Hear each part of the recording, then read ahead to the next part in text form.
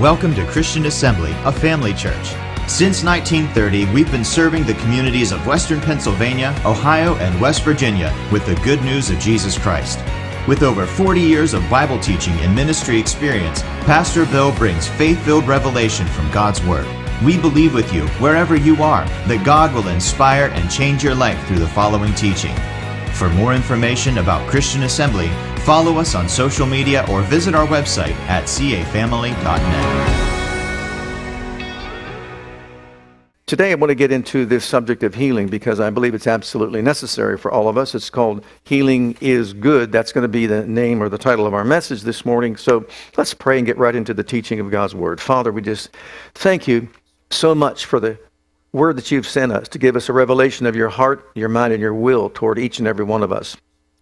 We thank you that as we study it together this morning, you give us ears to hear it accurately, hearts to receive it, minds to be open to it, and more than anything, change us by what we hear from glory to glory as we humble ourselves before you in your holy written word. I believe for utterance in the Holy Ghost, to proclaim truth with power and demonstration, unction to function, that you, dear Father God, would be glorified in all that is said and all that is done. And as always, we'll give you all the praise that you deserve for all things in Jesus' wonderful and matchless name. Amen. Praise God and amen. Acts 10:38 is going to be our opening text.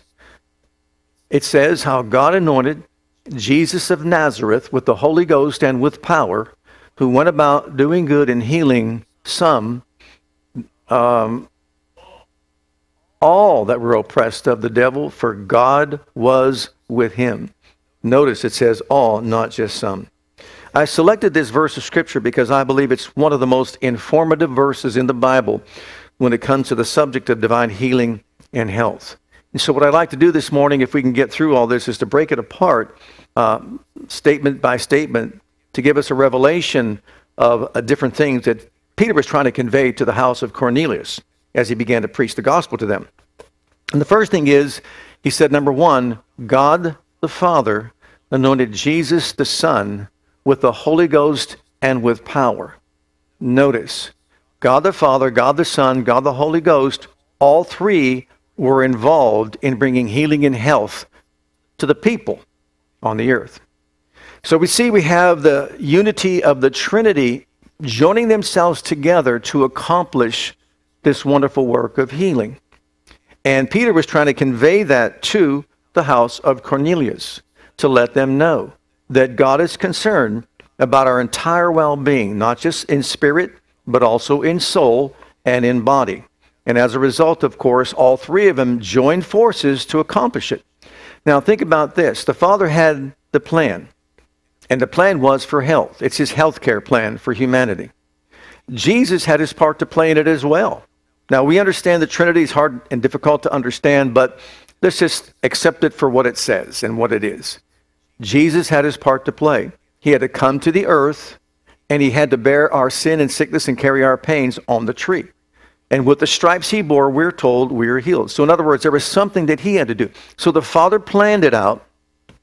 Jesus carried it out. And then the Holy Ghost is the one who makes it a reality in everybody's life. Remember Romans 8:11? It's the Spirit that raised Jesus from the dead, who dwells in us to quicken our mortal bodies and give them life and health. So we see the unity of the Trinity at work to accomplish this goal. Well, can you imagine if Jesus said, well, I want them to have healing, but I don't want to bear the stripes? And let's just say he had a different attitude about it. Well, a house divided can't possibly stand. And so therefore they had to make a decision. They were going to come together and work on this thing together, which is exactly what they did. So we see something here. There's power in unity. And that's what I want to stress first and foremost. There is power in unity. We're told in scriptures, if one can chase 1,000, two can put 10,000 to flight. A threefold cord is not easily broken. So in other words, it's not just the Godhead coming together in unity, it's people coming together in unity as well. That does what? Creates an atmosphere in which God can really move in a powerful way. As a matter of fact, I'm going to share three quick things about what unity does among the people of God. First of all, unity enables us to achieve our goals and our dreams. Makes it a whole lot easier for us to accomplish those things we want to accomplish in life. In the book of Genesis, in chapter 11, we have a revelation of this. And the whole earth was of one language and of one speech. And it came to pass as they journeyed from the east, and they found a plain in the land of Shinar. And they dwelt there. And they said one to another, "Go to, let us make brick and burn them thoroughly." And they had brick for stone, and slime they had for mortar. And they said, "Go to, let us build us a city and a tower whose top may reach unto heaven. And let us make us a name, lest we be scattered abroad upon the face of the whole earth." And the Lord came down to see the city and the tower, which the children of men had builded. And the Lord said, "Behold, the people is one, and they have all one language, and this they begin to do. And now nothing," notice, nothing what? "Nothing will be restrained from them, which they have imagined to do. Go to, let us go down, and there confound their language, that they may not understand one another's speech." So the Lord scattered them abroad from thence upon the face of all the earth, and they left off to build the city. Therefore is the name of it called Babel, because the Lord did there confound the language of all the earth. And from thence did the Lord scatter them abroad upon the face of all the earth. So the first thing we see here is that even when it comes to doing something that's evil or against the will of God, God himself said if they're unified, if they come together in unity, there's nothing that will be restrained from them. They're going to be able to do whatever they want to do. And so we got to do something to get down there to do what? Bring division among them. How important it is for us to recognize the fact that unity makes it easier for us to accomplish our goals and dreams. But division makes it very difficult for us to accomplish anything. As a matter of fact, we're seeing a lot taking place in this world today. We see in our own nation how there's unrest and there's division. And of course, we're supposed to be united. Aren't we the United States of America? But we can see the objective of the enemy is to bring division among the people of God, even among the people of our nation. Why?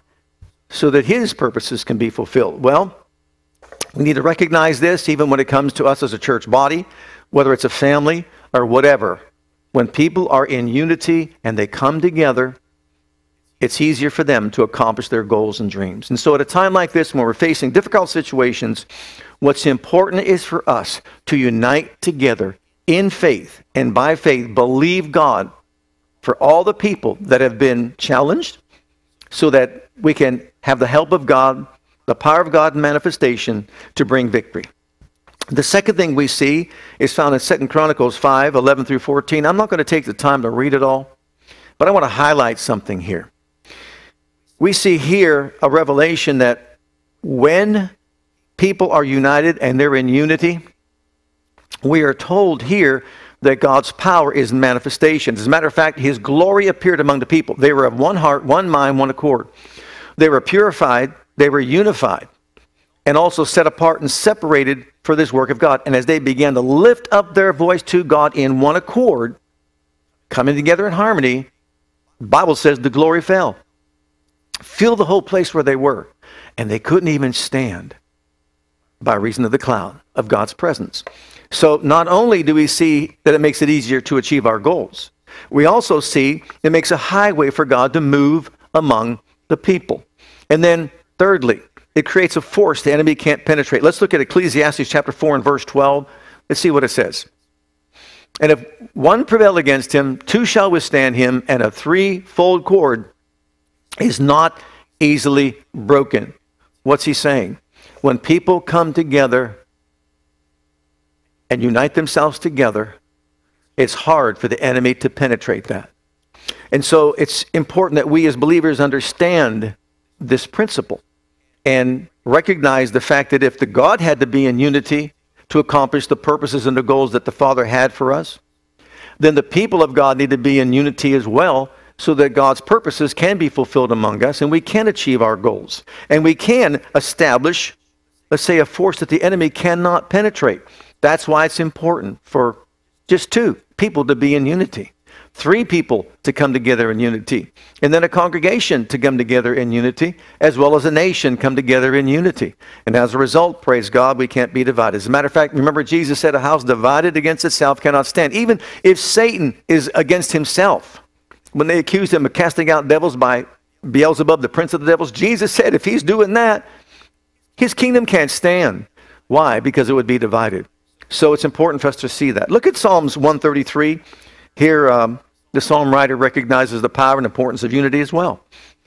Behold how good and pleasant it is for brethren to dwell together in unity. It is like the precious ointment upon the head that ran down upon the beard, even Aaron's beard, that went down to the skirts of his garments, and the dew of Hermon, as the dew of Hermon, and as the dew that descended upon the mountains of Zion. For there, notice there the Lord. If you were here, I'd say there the Lord commanded the blessing. Notice commanded the blessing, even life evermore.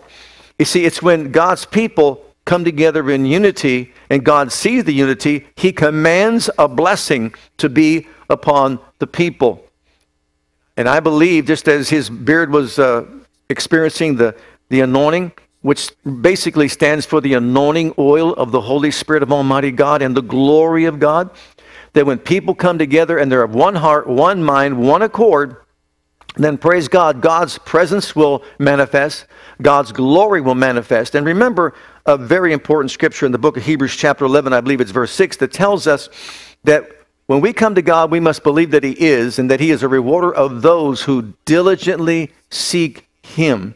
In other words, we're seeking his presence, not the things that he does.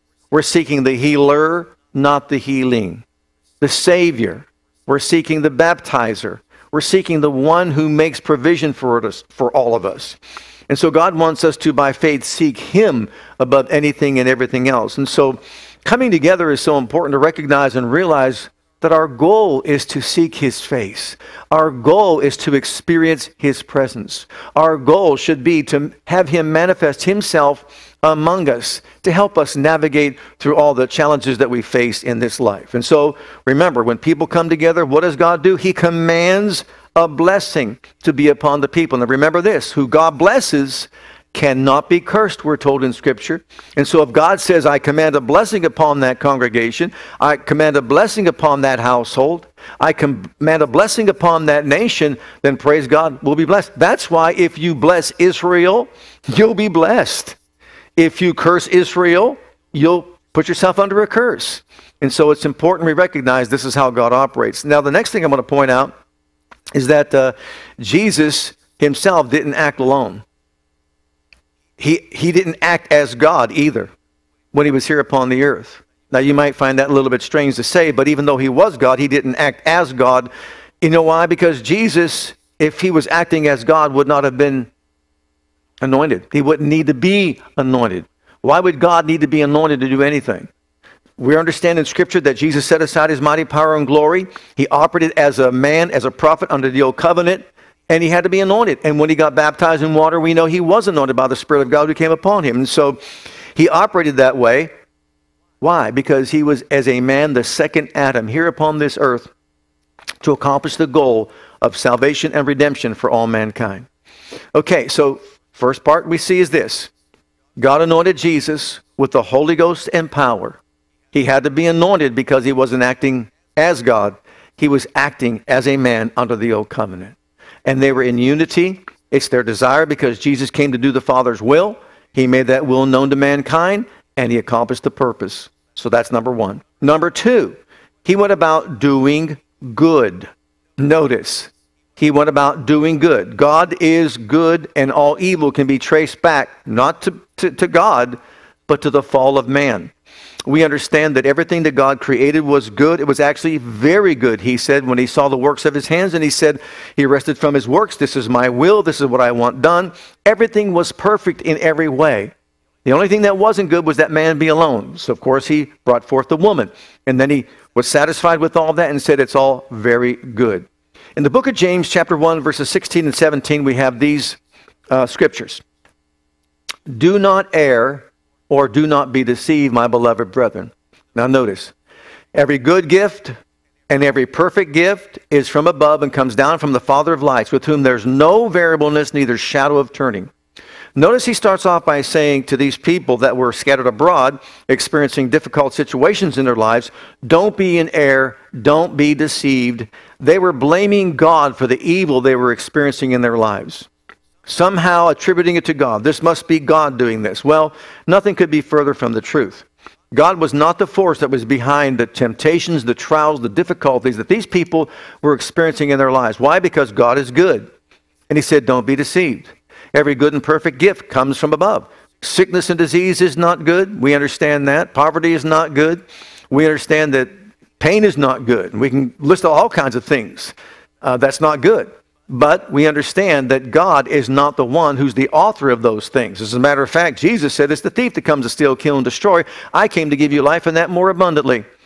And so it's important that we don't align ourselves even with insurance companies that tell us, well, that was an act of God. It was an earthquake or a flood or a tornado or a hurricane. And they'll say, act of God, we don't cover it. Well, it was not an act of God.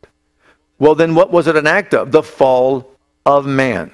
You can't even attribute it to the devil. It was the fall of man. The effect of the fall of man upon our earth and upon society going back to the very beginning.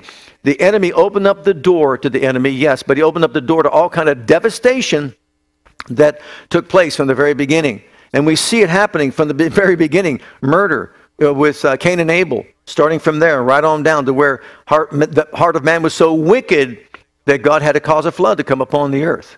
God wasn't the force behind that. The enemy was. And so, once again, we understand that sickness and disease does not come from God for any reason. If he has to lift his hand at judgment and then people become sick, it's not an act of God. It is, once again, an judgment that comes upon people as a result of rebellion or disobedience. And so, what did Jesus go about doing? Good. So Jesus was anointed with the Holy Ghost and power, and Jesus went about doing good. And we understand what the good is in a moment. We'll get to that. But notice the next statement in that Acts 10:38. Healing all. Not some, not a few, but healing all. Now remember, I'm saying that this verse is so important to us because it's so informative. Remember this. The Bible is progressive revelation. That means we have a little bit of light in the Old Testament. We have a greater light in the New Testament. It's like the moon and the sun. We've got the greater light, this greater revelation. And Peter is preaching in the house of a Gentile and telling him these words. God anointed Jesus of Nazareth. That speaks of his humanity, Jesus of Nazareth. Whenever you hear Jesus, it's humanity. Christ, it's divinity. He anointed Jesus of Nazareth with the Holy Ghost and power. Why? To go about and do good. Why? Because God is good. And notice, healing all. No one was left out. When Jesus walked upon the earth, not one person was left out. As a matter of fact, if you think about this, what kind of facility that you can go to, a healthcare facility, can boast these numbers? Everyone who comes here is healed. Wouldn't that be a great place to go? Wonderful place to be in, wouldn't it? Well, they can't boast that because they can't do that. But Jesus healed them all. Look at Matthew 4:23-25. These verses speak so much to my heart. Because when I first got saved and read these verses of Scripture, I was on my knees in tears and thanking Jesus for loving us so much to provide healing. Look at the words. And Jesus went about all Galilee, teaching in their synagogues and preaching the gospel of the kingdom and healing all manner of sickness and all manner of disease among the people. And his fame went throughout all Syria, and they brought unto him, notice, all sick people that were taken with diverse diseases and torments, and those which were possessed with devils, and those which were lunatic, and those that had the palsy, and he healed them. And there followed him great multitudes of people from Galilee and from Decapolis, and from Jerusalem and from Judea, and from beyond Jordan. Wow.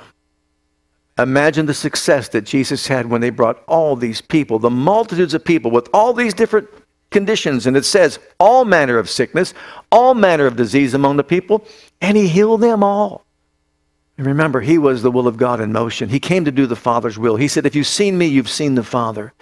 And that just spoke to my heart so much that Jesus cares about us that much. Well, when he came down from the mountain, look at chapter 8 and beginning at verse 1. He got done teaching the Sermon on the Mount, the greatest sermon ever taught. He healed all these people, and waiting for him at the bottom of the mountain was a leper. Let's read it first. When it's come down from the mountain, great multitudes followed him, and behold, there came a leper and worshipped him, saying, Lord, if thou wilt, thou canst make me clean. And Jesus put forth his hand and touched him, saying, I will, be thou clean. And immediately his leprosy was cleansed. Now this particular leper was practicing social distancing. He was staying away from everybody else because he knew he was supposed to. But when he got close, when Jesus came down, he called out to him. Obviously giving people time to back off and stay away. But he just wanted to appeal to Jesus. And what happened? Jesus didn't hesitate. He said, if you can, never question God's ability. It does not take a lot of faith to say God can do anything, because we know he can. But he questioned his willingness. He said, if you will, you can make me whole. I know you can, but I just don't know your will. You know what? Jesus came and said, I came to do the Father's will. Notice he didn't sit him down and have an interview and just say, what evil thing have you done in your life? What bad thing did you do? He said, I will. Be thou cleansed. And immediately his leprosy was cleansed. If that doesn't establish the will of God, I don't know what does. But as we read on in Matthew's gospel, what do we find out? He then healed the centurion's son. And how about this one? This guy just says, you don't have to come over my house. I'm a Gentile. You don't even need to come into my house. But Jesus was willing to do it. But he said, just speak the word, and my servant will be healed. Because I'm a man under authority. I say to this one, go, and he goes. And I say to this one, do this, and he does. I say one, come. It doesn't matter, because I understand authority. And Jesus marveled at this man's faith and said, then be it unto you according to your will. And he was healed in the self-same hour. And it didn't stop there. Matthew then goes on and talks about Peter's mother-in-law who had a fever and was lying so sickly of a fever. Jesus came and touched her, and she was immediately healed. And you know, someone once said, if he'll heal Peter's mother-in-law or anybody's mother-in-law, he'll heal anybody. I didn't say it, someone else said it. But we go on, and what do we read then? After these healings take place, Matthew records these next two verses, which are so impacting, verses 16 and 17 in chapter 8, and says this. When the even was come, they brought unto him many that were possessed with devils, and he cast out the spirits with his word, and healed all, notice, all that were sick, that it might be fulfilled, which was spoken by Isaiah the prophet, saying, himself took our infirmities and bare our sicknesses. Who took them? He did. Who bore them? He did. He did that in fulfillment of the prophecy that Isaiah gave, saying that he would, on that tree, bear our sin, sickness, and carry our pain. Then look at chapter 9 and verse 35. I'm going to walk just a little bit through this because it's so impacting when you put it all together. This verse says, and Jesus went about all the cities and villages, teaching in their synagogues, preaching the gospel of the kingdom, and healing every sickness and every disease among the people. Imagine this if you were there. No one has ever done this before. They had a lot of preaching and teaching in their synagogues, but no one has ever gone like Jesus did into their villages, their cities, their synagogues, and healed every person that was there. Can you imagine the health of the people during that particular time? No wonder why they were attracted to him, because they knew he cared about them. Then look at chapter 10 and verse 1 of Matthew. Once again, all together in Matthew. And when he had called unto him 12 disciples, he gave them power against unclean spirits to cast them out and to heal all manner of sickness and all manner of disease. Look at chapter 12 and verse 15. But when Jesus knew it, he withdrew himself from thence, and great multitudes, not a multitude, but now great multitudes followed him, and he healed them all. Man, if this doesn't inspire faith, what does? Look at chapter 14, verse 14, because we have the motivation here revealed to us. And Jesus went forth and saw a great multitude and was moved with compassion toward them. Not to prove his deity. He was moved with compassion toward them. And he healed their sick. And then chapter 15, and this is just amazing what takes place here. If you recall the Syrophoenician woman, the Canaanite woman, she comes to him and just says, I need help. My daughter's grievously tormented of this devil. And of course he says, it's not right for me to give the children's bread to the dogs, meaning that the children have a covenant right of healing, but you don't. And she said, that's true, but dogs can eat crumbs. And he said, well, woman, great is your faith. You're absolutely right. So be it unto you. And because of that saying, the devil went out of her daughter, and the daughter was completely healed of this demonic influence that wreaked havoc with her life. Well, after that, look at this. great multitudes came unto him, having with them those that were lame, blind, dumb, maimed, meaning body parts that were not formed completely or even severed, and many others. And we don't hear about the many others, what they had going on in their lives. And cast them down at Jesus' feet on top of a mountain. Wonder how long it was to get up to the top of the mountain. But he healed them. Insomuch that the multitude wondered when they saw the dumb to speak, the maimed to behold, the lame to walk, the blind to see, and they glorified the God of Israel. This is only Matthew's account of the things he was an eyewitness to, that Jesus did with compassion in the lives of all these multitudes of people. And Jesus said, my Father anointed me to do good and to heal all that were oppressed of the devil.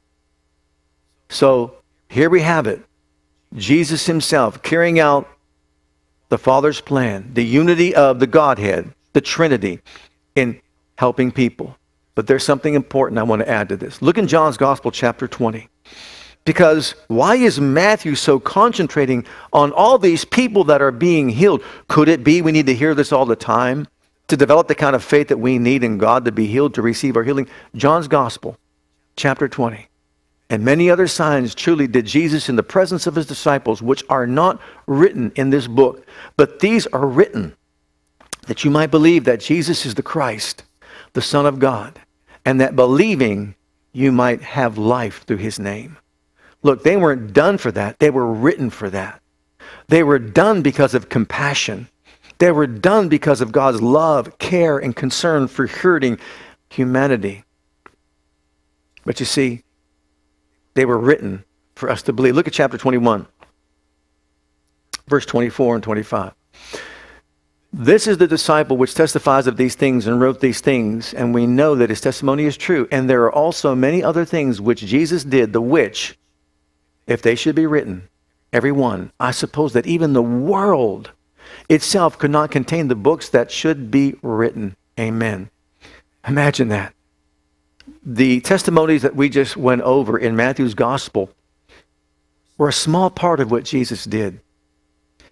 They were handpicked by the Holy Spirit to reveal to us the heart of God toward humanity. And they were written so that we would believe that Jesus indeed was the Messiah. You know, if you recall the story when John was thrown into prison, we are told that he sent his disciples to Jesus and say, are you the Messiah, or should we look for another?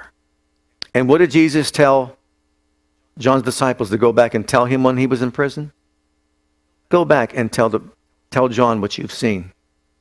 How the lame walk, the blind see, the deaf hear, the maimed are made whole, and even the dead have been raised. And blessed is he who is not offended in me. So in other words, Jesus was saying, all these things that you see testify to who I am. Now I did them because of hurting humanity, but they testify to who I am. It's never been seen on this fashion ever before. If you recall, the blind man said to the Jews that were badgering him with questions, look, has it ever been seen that a man born blind would ever be healed? Have you know that throughout history? Absolutely not. And yet this man opened up my eyes, and you don't know who he is? They got mad at him, angry with him, and said, who do you think you are? You were born in sin. How can you teach us? They were so full of pride and arrogance, they had no room for any revelation of the truth. But you see, Jesus did these things because he was anointed of the Father to carry out the purpose of helping hurting humanity. So no matter what we're going through, there's help for us in him. Finally, or fourthly, I should say, notice this. Oppressed of the devil. God anointed Jesus of Nazareth, the Holy Ghost and power, who went about doing good, healing all that were oppressed of the devil. Now here's that revelation. Here's that information that we need. They were oppressed of the devil. In other words, he is saying that sickness and disease is satanic oppression. It is not God ordained. It's satanic oppression. It's demonic bondage. As a matter of fact, we have to understand the way God views it. That is sickness and disease and how God views healing. Look at Luke's Gospel, chapter 13. And in this chapter, we have a revelation of a woman that had what we believe rheumatoid arthritis, bowed over, could not lift up herself. So she's walking around bowed over, can't even lift up her eyes to see where she's going. He was teaching in one of the synagogues on the Sabbath, and behold, there was a woman which had a spirit of infirmity 18 years and was bowed together and could not in no wise lift up herself. When Jesus saw her, he called her to him and said unto her, now notice this is a statement, woman, thou art loose from thine infirmity. And he laid his hands on her, and immediately she was made straight and glorified God. And the ruler of the synagogue, now here he is, answered with indignation because that Jesus had healed on the Sabbath day. Oh, shame on him. And said to the people, there are 6 days in which men ought to work, and them therefore come and be healed, and not on the Sabbath day. The Lord then answered him and said, how about these two words? You hypocrite. That's one thing coming from other people. But when it's coming from the Son of God, your Savior, and says, you hypocrite, doesn't each one of you on the Sabbath loose his ox or his ass from the stall and lead him away to watering? Ought not this woman, now notice this, being a daughter of Abraham with a covenant right, whom Satan hath bound, notice this, Satan had her bound, lo, these 18 years be loosed from this bond on the Sabbath day. So what is this thing that she had? Bondage, satanic bondage. Satan had her bound for 18 years. And when he said these things, all his adversaries were what? Ashamed. Because he said the truth. You see, this wasn't a luxury. No, this was a necessity. This was a rescue. And all the people rejoiced for all the glorious things that were done by him. So here Jesus views this as a necessity, just like water is a necessity, food is a necessity. He said, look, this rescue is a necessity, not a luxury. That's how he viewed it. Look at chapter 14 and the first few verses, 1 through 6. This is God's view of sickness and disease and God's view of healing. It came to pass as he went into the house of one of the chief Pharisees to eat bread on the Sabbath day, that they watched him. And behold, there was a certain man before him, which had the dropsy.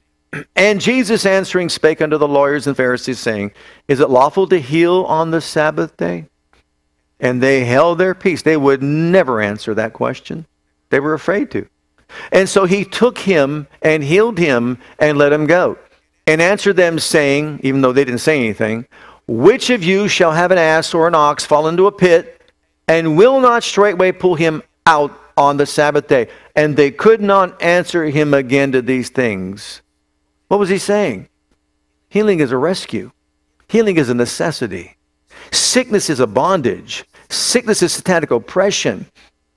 You see, light and darkness, good and evil, what's right and what's wrong. And so once again, Jesus is making it very clear. Look at we saw 13. Look at that verse 16 again. Let's bring that up again. He heals, he feels that healing is a covenant right to the people of God. And ought not this woman, being a daughter of Abraham, that speaks of covenant. Covenant is so essential. That's how God deals with mankind, through covenant, because he lets them know exactly the parameters in which he's going to operate and function with regard to man. This woman is a part of the Abrahamic covenant. And Satan has no right to have her bound for any length of time. And that's exactly who was doing it. So it's a covenant right. Now we go back to the book of Exodus, and I think this is essential to bring out at this time because so many deny this, but yet we have types and shadows throughout the scriptures that reveal these things to us. Here in Exodus, they come to the bitter waters of Marah. They can't drink the water. They're thirsty because why? It's poisonous. It's going to kill them if they drink it. So Moses brought Israel from the Red Sea, and they went out into the wilderness of Shur, and they went 3 days in the wilderness and found no water, and that's not good. And when they came to Marah, they could not drink of the waters of Marah. Why? Because they were bitter. Therefore, the name of it was called Marah, which means bitter. And the people murmured against Moses, saying, isn't that convenient? What shall we drink? And he cried to the Lord, and the Lord showed him a tree. What did he show him? A tree. Why a tree? What's the tree stand for? Who hung on a tree? Who died on a tree? On the cross. Which when he had cast into the waters, when the tree was cast into the bitter waters of Marah, they were made sweet. There he made for them a statute and an ordinance, and there he proved them and said, notice this, if you will diligently hearken to the voice of the Lord thy God, and will do that which is right in his sight, and will give ear to his commandments and keep his statutes, I will put none of these diseases upon thee, or allow to come upon you these diseases which I have brought, or allowed to come upon the Egyptians. For I am Jehovah Rapha, the Lord that heals you. Notice the cross came first, then the covenant of healing came. Notice on the cross, it says that Jesus bore our sickness and carried our pains.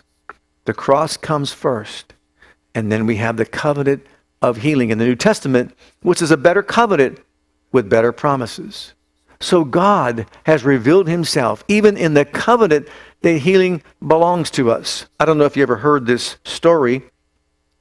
You discover these things as you study, and you wonder exactly how accurate they are, but you could look it up for yourself. The Empress Helena, mother of Constantine, the emperor, she had a desire to find the true cross of Christ, and so she journeyed to Jerusalem, where she was on a journey, a mission, where she was going to find the true cross of Christ. And once again, tradition says it, if you want to say legend or whatever, but it's written, it's recorded, it could be true, I'm not certain, and I'm not being dogmatic about it. But you know what it says? She went there and she found the three crosses. It's like, archaeologists' discoveries and all that. And when she saw these three crosses, she believed that those were the three. They believed that those were the three where Jesus died and the two others died, one on one side, one on the other side. And she said, you know what? I don't know which one is his, but bring me a leper. And they got a leper and asked the leper to touch the one. Of course, they kept their distance, but touch that one cross. Nothing happened. Touch that cross. Nothing happened. Supposedly, when she touched the third cross, his leprosy immediately was healed. He was completely whole. And she said, that's the cross of Christ. So you see, there's so much for us to see. God revealing himself to us in different ways. There was another man who was dying of cancer.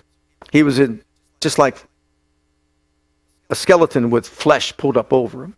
That's how far it was. He was so far gone. Someone came along and told him, celebrate the Lord's Supper every day.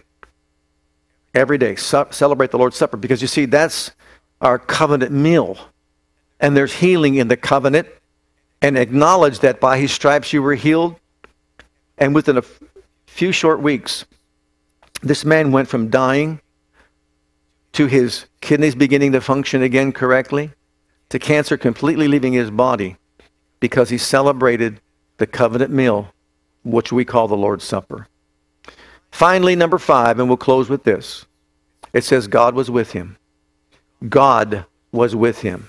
Notice, not the devil, not anything evil, but God was with him. So God anointed Jesus of Nazareth with the Holy Ghost and power, who went about doing good, healing all that were oppressed of the devil, because God was with him. In the book of Psalms 103, scriptures that just kind of solidified it for me way back in the day when I began first teaching on this subject.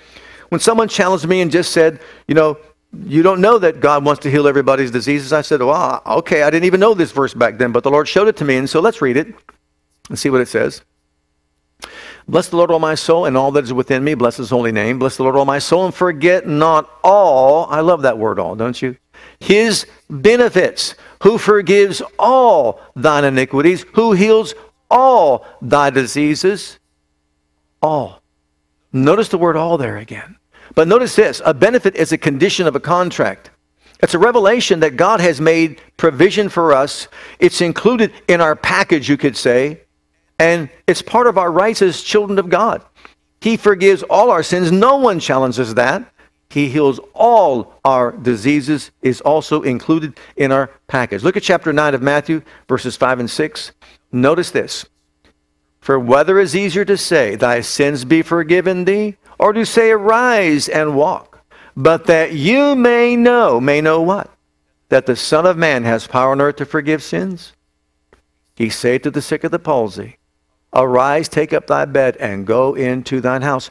Look at what he used. He said, you believe I can't forgive sins? What about healing the sick? In other words, sickness and forgiveness, you see, forgiveness and sin go together. Forgiveness and healing go together. He forgives all our sins. He heals all our diseases. And so sometimes there's a place to look and just say, okay, is my heart right with you, Lord? If not, let's get that thing right so I can be healed in my body. Look at Matthew chapter 11. Here, once again, this is what I talked about earlier, but let's read it. He said unto him, art thou he that should come? This is John the Baptist speaking, or do we look for another? Jesus answered and said unto him, go show John again those things which you hear and see. The blind receive their sight. The lame walk. The lepers are cleansed. The deaf hear. The dead are raised up. The poor have the gospel preached to them. And blessed is he whosoever shall not be offended in me. And so once again, this is him. He says, this is me. I'm the Messiah. I am the will of God in motion. I am here to save, to heal, to deliver, and set free. And I've proven it to you time and time again. What's our conclusion? Healing is a blessing. Healing is not a curse. Sickness is a curse, not healing. Jesus came to destroy the works of the devil. In 1 John 3:8, we read that. He came to destroy the works of the devil. Let's read it. He that commits sins of the devil, for the devil sinneth from the beginning. For this purpose was the Son of God manifest, that he might destroy the works of the devil. What did he destroy when he was here on earth? All the works of the devil. Healing the sick, setting the captives free, delivering them from demonic powers. Well, my question is, before I conclude, is this. Did he succeed or did he not succeed? Because if he did, wow. If he didn't, we're stuck. John 17 is our closing text. I have glorified thee on the earth. I have finished the work which you gave me to do. Wow. He destroyed the work of the devil. He destroyed the work of sickness. He destroyed the work of disease. He destroyed the powers that bind. And we can go on and on. He destroyed sin. O Father, and now, O Father, glorify me with thine own self, with the glory that I had with thee before the world was. Once again, what does that prove to us?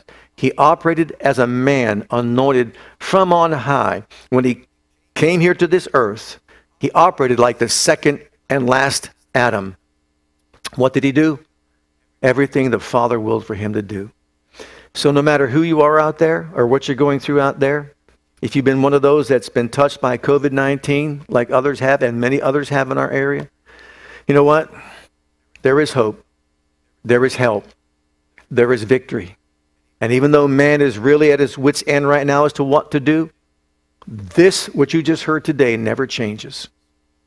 He's the same yesterday, today, forever, and always.